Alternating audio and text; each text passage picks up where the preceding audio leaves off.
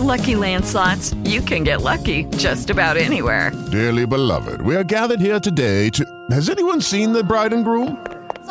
Sorry, we're here. We were getting lucky in the limo and we lost track of time. No, Lucky Land Casino, with cash prizes that add up quicker than a guest registry. In that case, I pronounce you lucky. Play for free at LuckyLandSlots.com. Daily bonuses are waiting. No purchase necessary. Void where prohibited by law. 18+. Terms and conditions apply. See website for details. Hey guys, it is Ryan. I'm not sure if you know this about me, but I'm a bit of a fun fanatic when I can. I like to work, but I like fun too. It's a thing. And now the truth is out there. I can tell you about my favorite place to have fun. Chumba Casino. They have hundreds of social casino style games to choose from with new games released each week. You can play for free anytime, anywhere. And each day brings a new chance to collect daily bonuses. So join me in the fun. Sign up now at ChumbaCasino.com. No purchase necessary. VGW Group. Void where prohibited by law. See terms and conditions. 18+. Good morning, everybody. So today is really a history-shifting day for the Los Angeles Lakers. Hey, look at us. James to Davis, and a chance for three. If you're telling me that LeBron James has Anthony Davis available to him, excuse me, I'm rolling with the Lakers to win the title. Look at us. Huh? Who would have thought? Not me. Turn around, first of many, baby. Indeed, what was he doing upstairs? Drinking coffee with Magic Johnson? Exactly. I just wrote a little letter to tell you. We don't get a problem like I tell you. I'm just realizing we need to update that intro video there. We're a little bit dated now that we the champs. What's going on, y'all? Welcome to the Late Night Lake Show podcast. It is your hosts, Ricky and Danny. We got a special guest in the building tonight, the two-time WNBA champion, #1 pick of the 2015 NBA draft, the Notre Dame standout, the Niles West superstar, the champ, the Gold Mamba, Jewell Loyd. Jewell, thank you for stepping in the Late Night Lake Show podcast. How you feeling tonight? I'm feeling good. Thanks for having me, guys. I'm glad to be here. Of course, thank you so much, Jewell. So Ricky, let's kick things off. I mean, we're with a champ in the presence of a champ, and this is Late Night Lake Show history. Not only we get a active professional athlete, but we get a champ on the show today. Let's get it going, man. This is awesome. Let's do it. Before we jump into it, y'all, you guys know, wherever you get your podcast, wherever you get your Late Night Lake Show fix, make sure that you are liking and subscribing to the show. Make sure you're hitting up the merchandise shop. Go ahead and get your Lord Pelinka Secret Society merch, Global Domination merch. We're gonna have to get Jewell a little hookup of the care package that we got the care here. package Make going. sure she's taken care of as she goes into the next WNBA season to defend herself as the champ, of course, for the Seattle Storm. But let's just get right into it. Jewell, like we said, Niles West standout. We talked a little bit before the show of just a little bit of how our mutual coaching paths have crossed, right?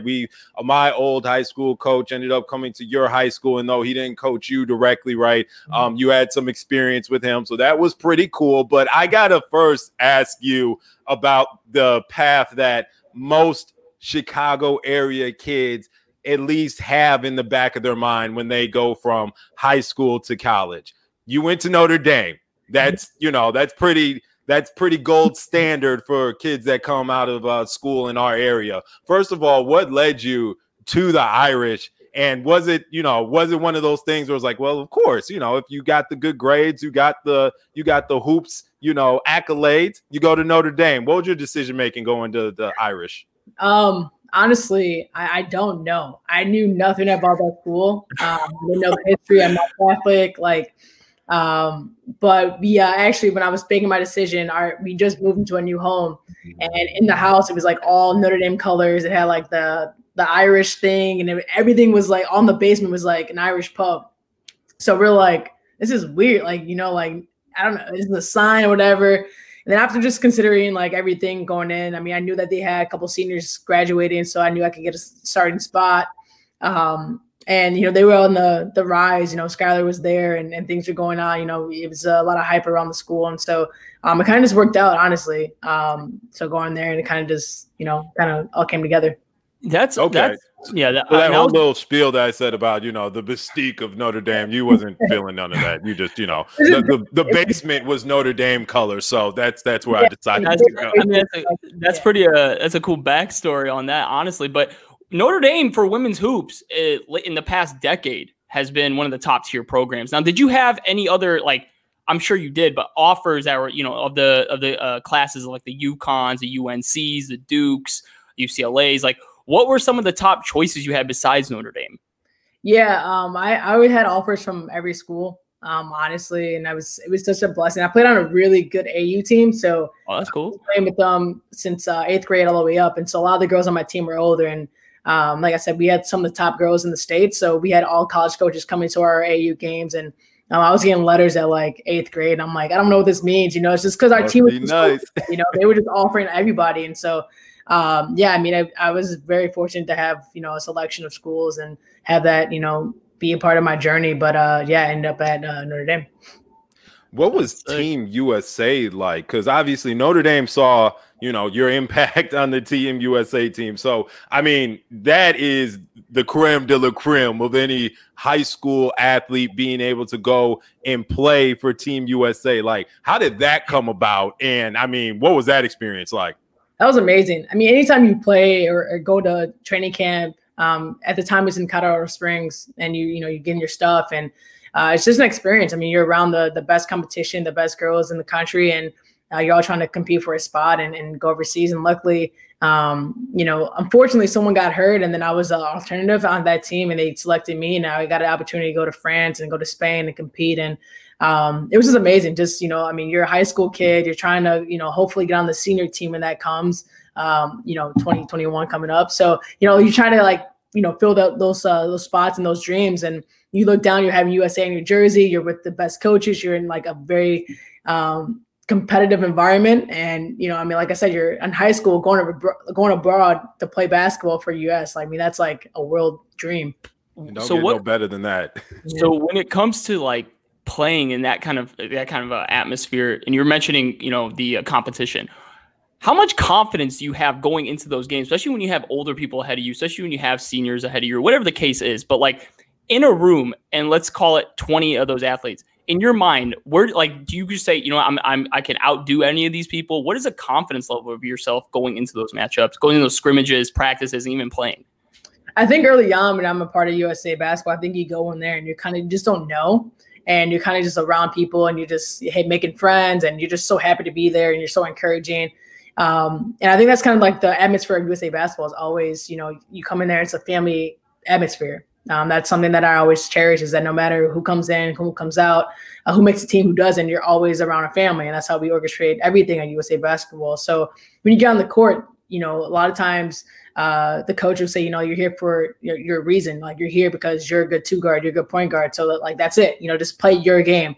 Obviously there's different sets and things that we put in, but overall you just have to be confident that you're there for a reason. You're not there just to be like, oh, hey, maybe I'm good, or maybe now you're at the best of the best, playing with the best coaches, and so when you're there, you just have to have confidence. And I think as you kind of go through the whole, USA 17 under, and then you go to the senior team, you're on the world championship teams, things like that, you kind of just grow in confidence, know that you're on the right path. And I think that's kind of how I've been taking it, day by day.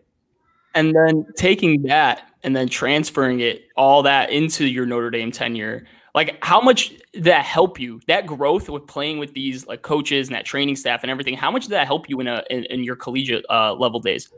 I think anytime you're exposed and you have experience, I think that's always going to help you, regardless if it's playing at the parks, watching basketball a lot, talking about basketball. Anytime you have a lot of experience, that's going to help you, just because you have a little bit of an edge going into season. And I mean, honestly, my mindset going into college was just different than most. I was a little crazy in my workouts and doing a lot of things individually, and kind of already had a goal of what I kind of wanted to do and where I wanted to be. So I was a little different in college, if that makes sense.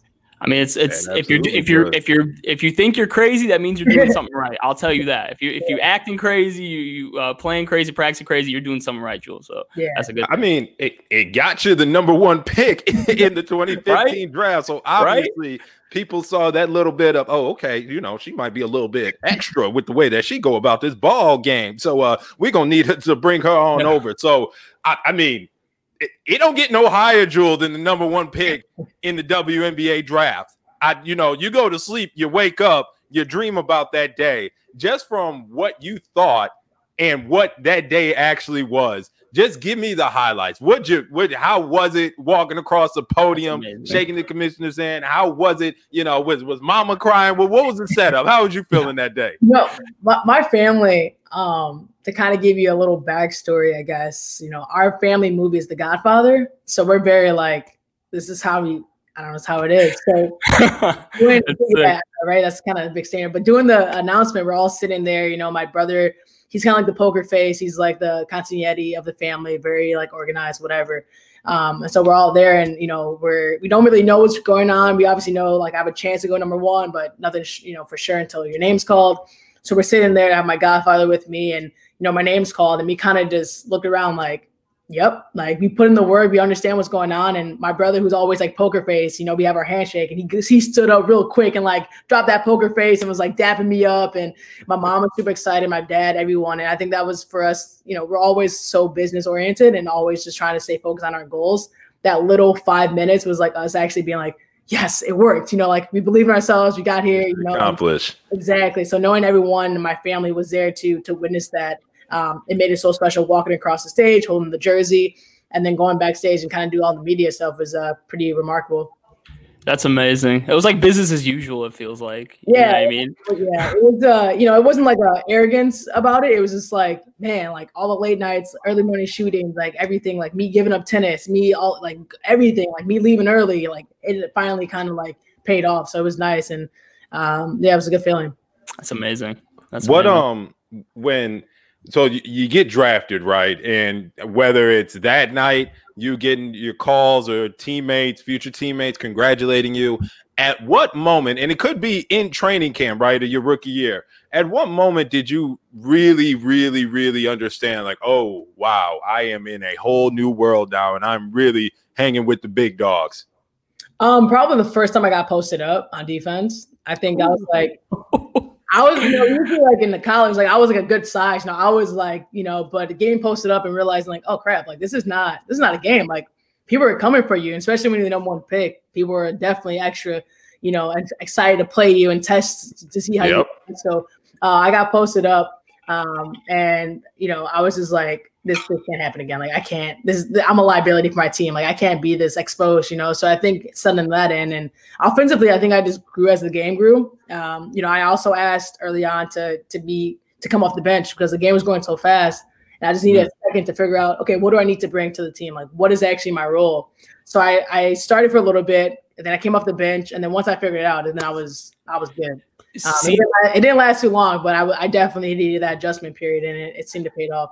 That's you amazing. Asked to go to the bench. Yeah. That's amazing that you actually like realizing that self-reflection, like you swallowed your pride for a bit. As the number 1 pick, I'm sure that you have that expectation. Be like, you're going to be our star. You're going to come in, ball out, whatever. But like you realizing that and putting that to like a test, it's like that's a huge like to anybody. Like there's always like that arrogance in the number 1 pick, and you didn't have that. Like I said, you swallowed the pride, and like that's a high character building moment. I'm sure your teammates really appreciated that as well. Like, hey, you're realizing how the game is coming to you, and you have to get that going. Yeah, I mean, how I think and how my brain is, I'm dyslexic, so certain patterns and certain things, I get it really quickly, and certain things I don't. And so for me, it was understanding like how I learn, and I needed just a second. And once I understand it at my pace, then I'm good. I will never forget it, and my memory is good. So like understanding the game and understanding like, all right, well, I need just like 2 seconds because it's different than practice. Games a little bit faster. And I was like, it can't hurt the team. Like I'm not saying I'm quitting basketball. I just need 2 minutes, and then I'll come in for the next whatever the quarter is. So no, my teammates are great, and they helped a lot with my adjustment.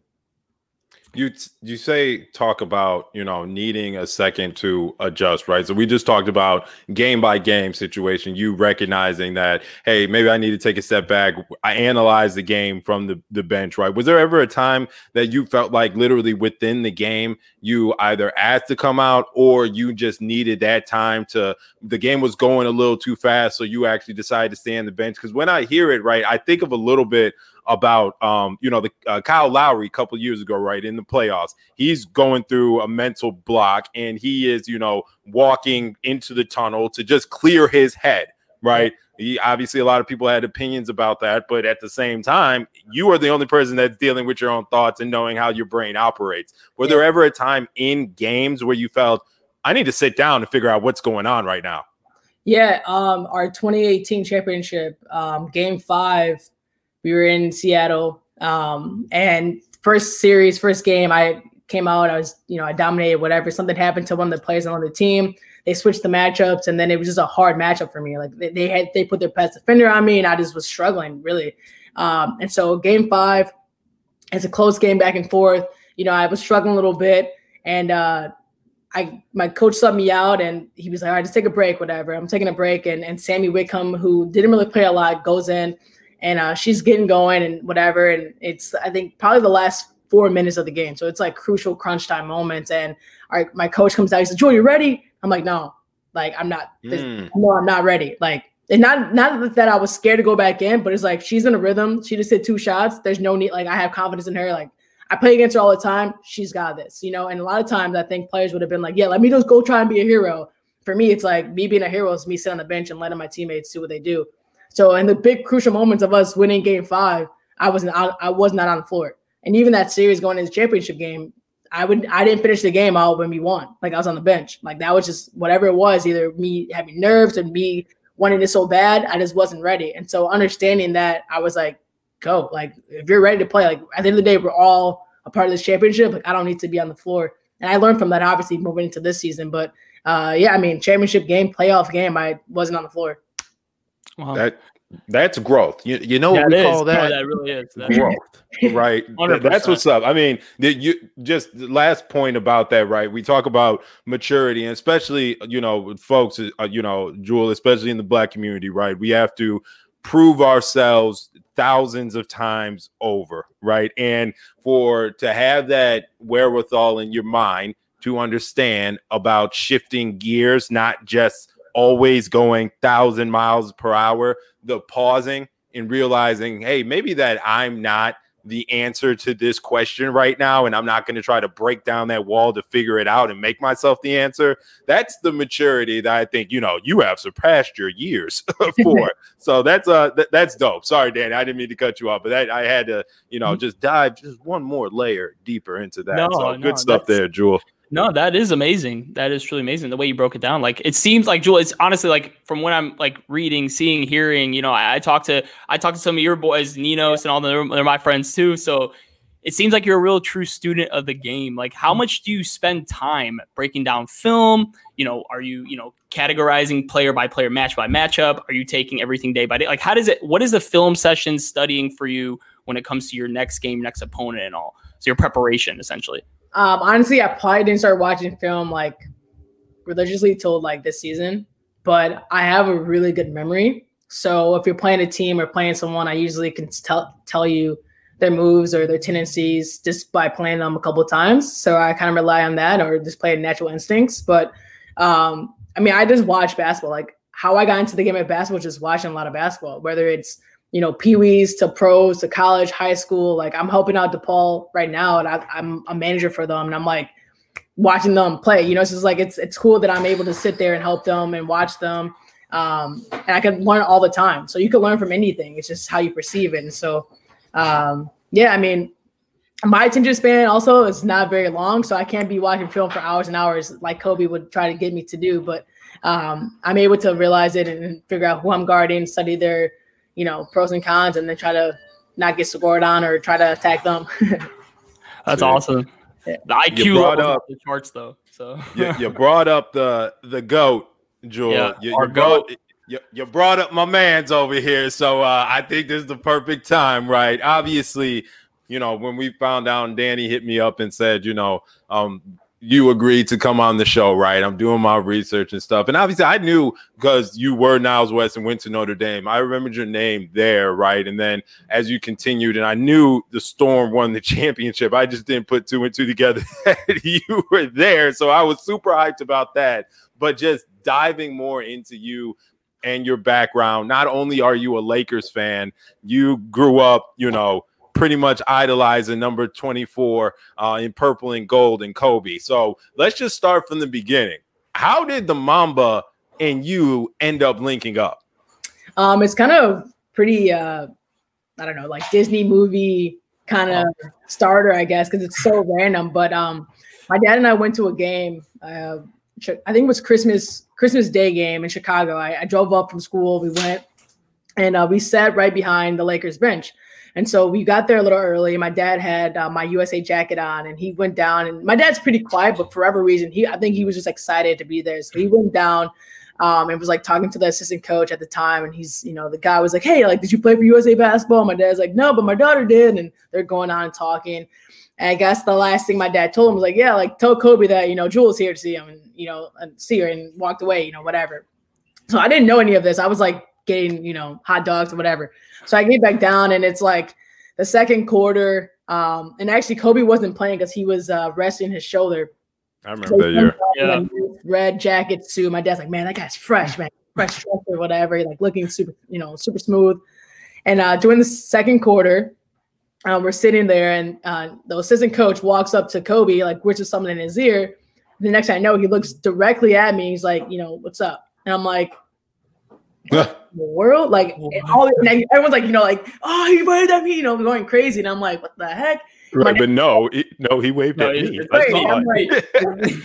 I told him to do that. I'm like, "Okay, good joke, Dad. Like, funny. Like, come on, you don't even talk. Like, there's no way you told, So I get home after the game, and maybe like 30 minutes after getting home, I go on Twitter, and Kobe followed me, and I was like, "No way! Like, what the heck?" Like screaming, running up and down the floor, just yelling, "Call my friends," whatever. And I remember I was his 96 follow because he didn't follow a lot of people, and I was number 96.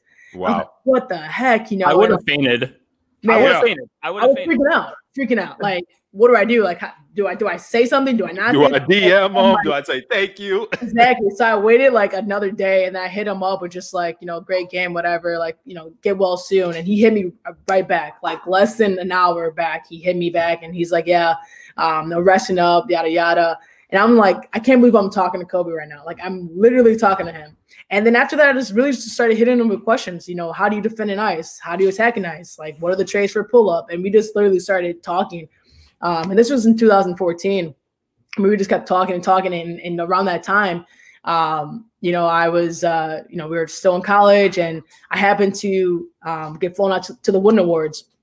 And they had a game that night, and surprisingly, he wasn't playing that night. He texted me, he's like, "Hey, like, come through." And I was like, "All right, like, I'll be there in 20 minutes. And 20 minutes, it was halftime of their game. So he had security walk my dad and I to the locker rooms while everyone's going out to, go warm up or whatever. We're walking in the locker room. So I'm seeing everyone walking in and out. He's standing in the training room. He's like, and this is the first time actually meeting him face to face. He comes up with a big hug. "Hey, how you doing? Can't wait. Like, this is amazing. Like, welcome." He hugs my dad and I. And we just started talking. And he was like, "Whatever you need, like, here's my number. Reach out to me. Like, I want to help you. Like, what do you need? Like, how to study film?" And he just throws all these things at me. And we're just like, this is real. Like, this is happening. Like, yeah. Never met me before. Like, actually in person. He's embracing my dad. He's embracing me. He made us feel like we were the superstars in the room. And I mean, it was electrifying to be in the room. And he's talking to me while the halftime's going on, while the third quarter is going on. He's like, "Yeah, I'm not worried about this. Like, I'm focused on you." Yeah, like, there was good reason for that, probably. Like, and so after that, it was kind of constant contact and working out with him and just being part of him. And he believed in me when I didn't, and when I didn't see it in myself, he did. And I mean, I'm forever grateful for his friendship, his mentorship, and I mean, he's just a special guy. That's unreal. That's amazing. Yeah. And I'm sure anything. I'm gonna remember this story forever. Yeah, that's what I'm gonna do. Live vicariously through Jewel. Yeah, it's crazy. It's crazy. I'm sure, like, how methodical Kobe was. Like, personally, Ricky and I have never met him, but how methodical he was with, his approach to things, the way he like worded things. It was just, I'm sure everything he told you at first, this is my perception of it, is like a life lesson in some way. Mm-hmm. Am I right? Or did I hit on the head or no? 100%. I mean, I remember one of those, like, the biggest things he told me in that conversation that day was like, he's like, "Who are you studying?" The way I studied Michael, I found his weaknesses. I exploited his weaknesses. Like, you need to do the same thing with Diana Taurasi. Study her game, find out what she eats, find out, like, he was just throwing everything at me. And we're just sitting there like, hold on. Like, I need to take notes, or I need like hold on. So, like he was just so excited to just teach me. That's so sick. Yeah, it was just amazing. Like in that hour of talking with him, I learned so much that I would never forget, and things that I've written down to make sure I won't forget, and things I just try to pass on. But even I think the thing that kind of sticks with me obviously the most is the stuff non-basketball related. That he wrote on my shoes that day that I've never forgotten, got it tatted on me, and things like that. I mean, I think now more than ever, I'm really starting to understand what he was talking about and what he was actually meaning for me to do, and kind of help push the needle a little bit. But yeah, those are always life lessons when he's talking. So quickly before we head in, you took the Mamba mentality essentially and made it your own in a way, and everyone's got their own path of Mamba mentality. So can you describe to me like your own personal Mamba mentality? I know everybody's is different. Everyone's path's different, but can you explain your Mamba mentality real quick? I think my Mamba mentality is understanding the person that you are now is not the person you will become. I think that's something that I'm very focused on, and that's something that I always tell people. Understand that it is, it is a journey, and you have to give yourself grace because you're always evolving, you're always changing, and you can't just go with the flow. Sometimes you have to make the flow, and you have to understand that you are you can push the needle. But it just comes with understanding that you're constantly growing. And so if people don't grow with you, well, that's it, like that, they'll come at their own pace. But I think that's kind of sums up kind of what I stand for and kind of what I want to represent. That's amazing. See. Now I ain't going to let you off the hook, Jewel. Now everything sunshines and rainbows and just, oh my God, I got to meet Kobe. Yes, I'm envious right now. But tell me we all are. Your most frustrating moment with Bean, because obviously Mamba mentality comes with a little, hard-headedness, kind of running through those brick walls, right? What was a lesson, a motto, a teaching moment that you were just like, bruh, like what do you mean? Do you want a non-basketball or basketball related? Give me a non-basketball one. Both. All right, I'll start with the non-basketball. So non-basketball. So basically, I hate reading. Like I hate it. I've always hated it. Obviously, I struggle with it being dyslexic. Like I just never had confidence in reading. So when he was doing his first book, he's like, I was overseas at the time, playing overseas, and he's like, hey, like, what's your email? I'm like, here's my email. He sends me an email. He said, yeah, go check it out. Let me know what you think. I'm thinking like it's a picture or like, I don't know. Like Kobe never sends me emails. Like he's never sent me emails in like years we've been friends. So I'm like, okay. I go into the PDF and it's like 700 pages. I'm like, what is this? And he's like, yeah, read it and let me know what you think. I'm like, the whole thing? He's like, yeah. He's like, let me know, in a couple of weeks, how far you get and we'll talk about it. And I'm like, Kobe, this is a 700-page book. I get I'm overseas and I have bad Wi-Fi, I have nothing else to do, but like, I'm not reading this 700-page book. He's like, no, we're going to read it. We're going to have a book study. We're going to talk about this.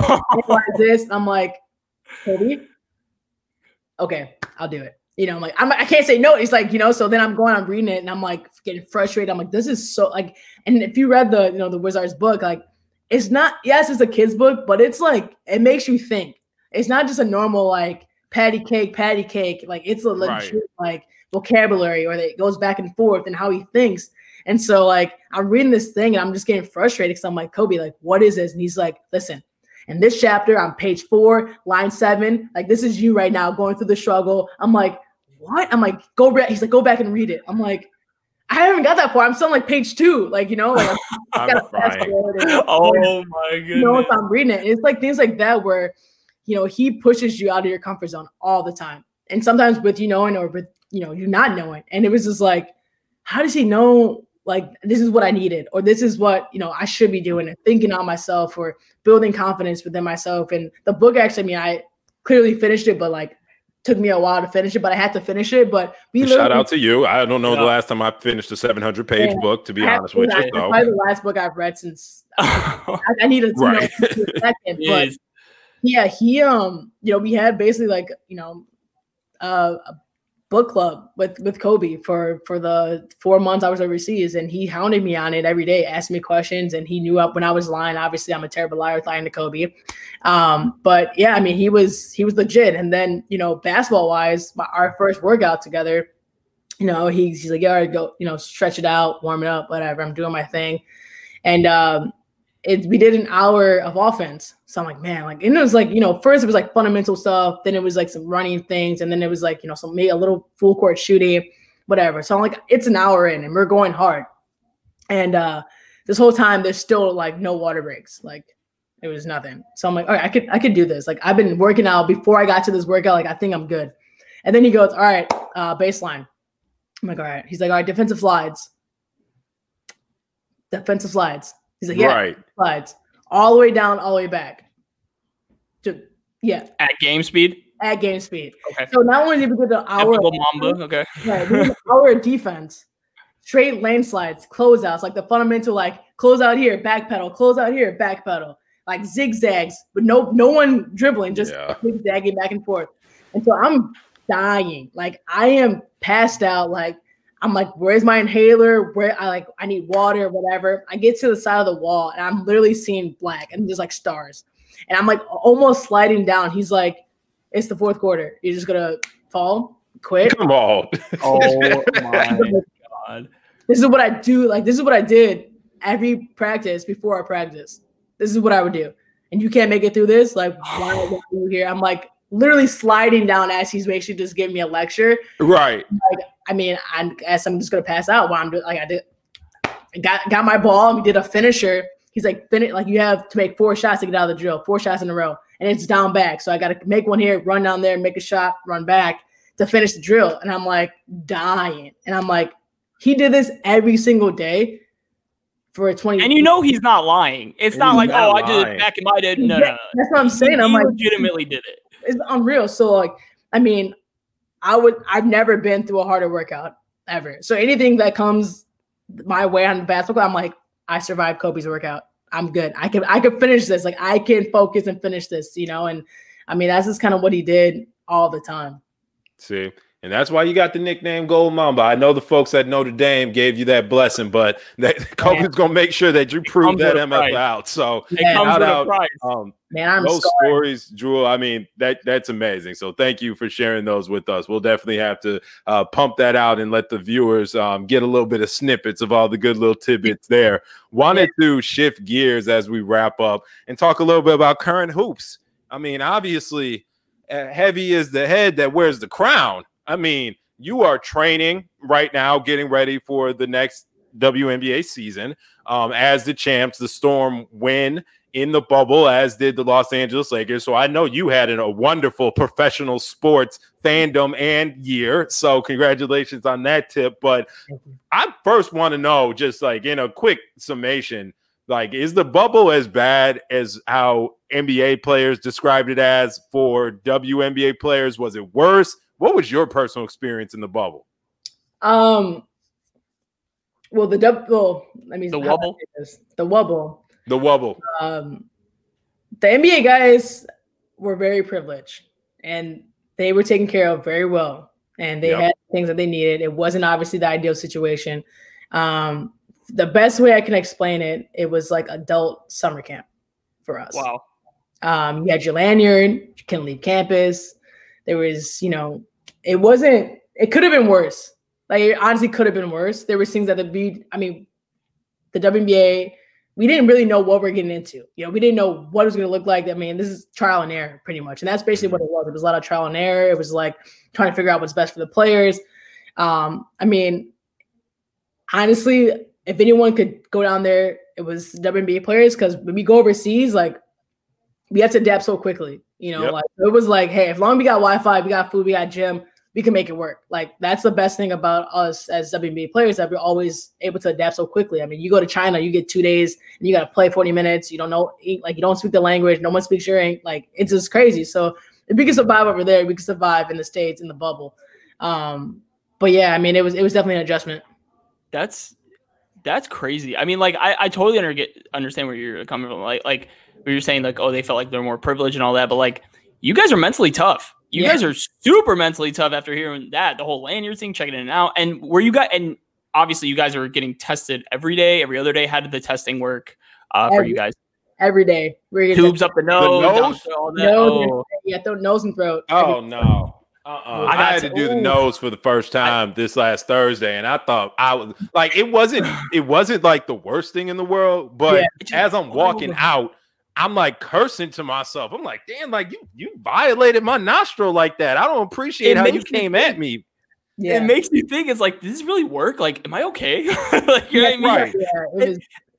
It was a lot. And it just feels like you jump into a pool like head first, and that water rushes up your nose, but like every day. And it's instant result. So like, obviously, you know, if you're negative, you're done. Right. 10 days, right? 10 days, 14 days, whatever the quarantine was at that time. But what were you guys like? I don't know if you could report on this, but like false positives, anyone ever get like a false negative, false positive, anything like that? No, we had a few, but I mean, overall, they were really good at testing. We had a couple inches, you know, during playoffs, which, you know, I won't get into. Maybe in a documentary we could go into that, but okay. You're gonna have some false positives just because you're testing so much, and you know. But overall, we had no positive tests in the bubble, and obviously, if you do it right, everything's fine. And we were very fortunate to have that. And obviously, in the NBA, they had the same. You know, they had no positive tests, and you know, we're very fortunate for that. But yeah. Quick questions as we start to wrap up the show, Jewel. I need some hot takes. I need some predictions. Obviously, we know where your money is for who's going to win the WNBA championship this upcoming season. You're liking your roster. You're liking how the team's looking right now, right? Of course. I mean, we're trying to get everyone back. That's our goal, get everyone back and run it back. See? Now, two-part question for you. As a Lakers fan, obviously they will be defending their title as well. Do you think the chances you're liking the Lakers back-to-back chances just like you're liking your own, right? I mean, yeah. You know, you would think based on roster, based on chemistry, that they have a really good chance of running it back. You know, my boy Kai in Brooklyn, you know, I'm not gonna rule him out. I know how his mind, I know his how he's doing. And so I have some faith in them as well. And you can't really rule against KD as well either. So, you know, I think it's exciting to have the league back. But yeah, you know, I don't gamble, so I'm not gonna put my money where my mouth is. Fair. You and Kyrie are tight though, yeah. Yeah. That's my. How's training with Kyrie? Have you guys had an opportunity to hoop together? Yeah, we both kind of work with Phil Handy. Really that's well. Awesome. He's the GOAT. Yeah, Mr. 94 feet of game or what? Yeah, the OG. It's a great app, by the way, too. It's helped a lot. But no, we've been working out with him a lot, and you know, working out with Kai is, you know, he's an artist. I mean, that's the best way I could describe him. He's a genius and he's an artist. It's, you know, it's guys like that where you look at them and, you know, even KD, and you're like, that's God gifted talent, man. Like, you could train all you want, but there's something about him when he dribbles, he gets on the court, it's just different. He's got the hoops in cursive. That's what it looks like to me. Man, it's natural. Do you model your game after Kyrie Irving a little bit? Or is there someone you specifically model your game, whether it be, you know, WNBA, NBA, overall basketball? Who do you whose game do you see truly, yours in? Who model their game after Drew Lloyd? That's me. Like, who do you see? I don't know. I think it depends. It depends on the game. I think I've been, you know, people have said I look like D Wade sometimes. People have said, yeah, obviously Kobe with the fadeaway jump shots. You know, this year I've been finishing a little bit like Kai. So I think it's just understanding my growth as a player. I think it changes, but I mean, I'm going to say there isn't a player like me. I think that's why I'm special, because I can score on the ball. I'm great off the ball. You know, I can score in a lot of different ways. I play defense when I have to. You know, I think it's special. You know, I think it's just special to know that, you know, what you bring to the table all the time. It's hard. And I don't know. I kind of let you guys compare me to stuff, but I like to just say try to stay true to who I am. People got to be the next Jewel Lloyd. That's the real thing. That's a real thing. That's a real goal. Get all the other stuff. I got a little 2-year-old. He's gonna be coming up on both NBA and WNBA hoops. They're gonna be Jewell Loyd hooping in her early 30s. He'll be like, "Who's that?" Well, Dad used to holler at them, on the podcast tip. So watch this fade away. I'll tell you all about where she got that from. You know what I'm saying? So no, that's what's up, Jewell. We really appreciate you coming on the show, being able to chop it up with us, talk all that good stuff, and give us a little insight into what your life has been, not only coming through the grind and building up your name from yourself in the Chicago area, and meeting your idol in the GOAT, Mr. Kobe Bean Bryant, and coming under his stewardship all the way to getting your own trophies hanging in your championship closet. So it's a privilege, to say the least, to have you on the show today. So thank you very much. Thank you so much. Of course, anytime. Anytime. I'll love to come back and talk some stuff with you guys. Whatever you guys need, I'm here. I love talking to good people. So me and Danny was talking about it, Jewell. We need check-ins during the season, right? If you just need some, like, an outlet where you just we just want to do a little on the road with Jewell Loyd, hit your Lake Show boys up. We here for you. Yeah. And by the way, we just shoot us the address. We're gonna shoot you that care package. We'll be landing in soon for the holidays. You'll be enjoying that Late Night Lake Show gear, all for you, Jewell. So no, we really appreciate your time. Honestly, taking time out of your busy schedule and everything and join us. So truly appreciate it. Thank you so much, Jewell. I'm not playing about that little day by day though. Let us know. We'll set it up. We'll figure it out. We'll set it up for real. Like I said, I like talking to good people, good honest people. So I'm here. Absolutely. And that's why we appreciate you. Well, that'll do it for this episode of the Late Night Lake Show podcast. Again, guys, thank you so much for joining us. If you haven't already, hit that like and subscribe button. We got Jewell Loyd in the building. We got champions in the building. The Lakers season's about to start back up. The game 1's on Tuesday. We'll be hitting you guys with the pregame show, so make sure you're tapped into that. But until the next time we all link up, for Danny, it's Ricky, and the champ, Jewell, Late Night Lake Show. We out.